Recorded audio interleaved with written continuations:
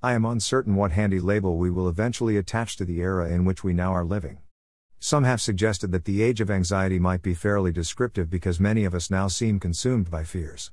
Worries about global warming, environmental toxins, economic collapse, and virulent diseases fill our minds on a daily basis, and America's rates of anxiety, suicide, and depression are at stratospheric levels. Although the fearmongers are certainly correct that we are all going to die eventually, it perhaps seems implausible that we are soon to drown in rising seas, be incinerated like ants under a magnifying glass, or collapse and die en masse due to some new contagion.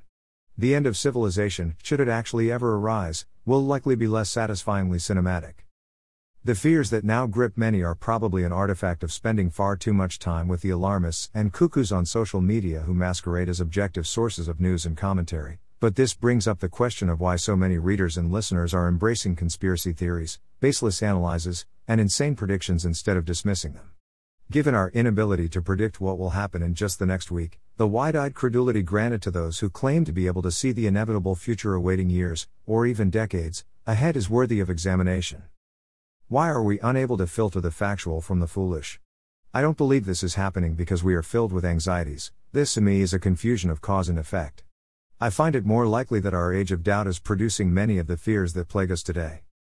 Our trust and belief in our leaders and institutions is at a low ebb. Decades of official lies, self-serving business and governmental behavior, corrosive policy failures, and a rotting away of daily norms of civilized conduct have left us bereft of guidance and managing principles. We instead live lives that are defined by our many suspicions, and the perceived need for constant vigilance that results has left our nation in a state of nervous collapse. Our doubts about our country and our own futures have put us in a self-reinforcing loop of all-out attack and desperate self-defense that is destructive beyond all measure. Our enemies are everywhere, and reliable friends and protectors are rarely to be found. People now exist in a reactive attack mode because they feel themselves under siege. If we do not know who to trust or what to trust, the resulting doubts about the very fabric of our daily existence will cause a tremendous amount of anxiety. When faith recedes, irrational doubts and fears rush in to fill the void.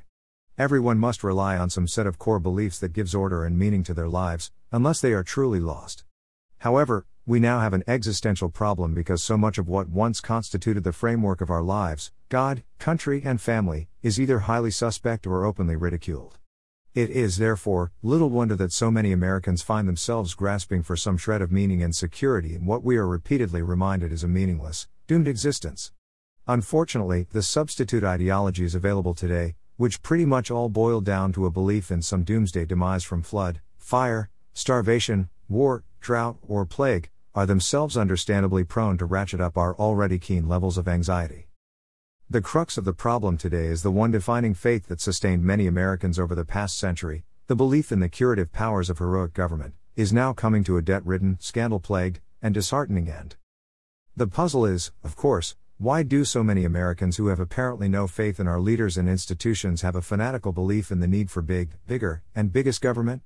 If you believe our nation is run by crooks and liars, why would you want to give those same people absolute power over every aspect of your life? Think through the argument here. If your taxes are high enough, your freedoms are circumscribed enough, and your dissents are stifled enough, all will be well. Really? My own explanation for this contradiction is this: the incredible popularity of Bernie Sanders, Alexandria Ocasio-Cortez, Elizabeth Warren, and other advocates of total governmental control of America and Americans has less to do with the logic of their ideas and more to do with the desire to believe in some higher power that will provide a measure of protection against the vicissitudes of our world. Roughly a century ago, Americans began abandoning their faith in God in favor of a belief in Gov. The powers over our daily lives that government assumed during times of extraordinary national crisis such as the Great Depression and World War II made a great deal of sense at the time.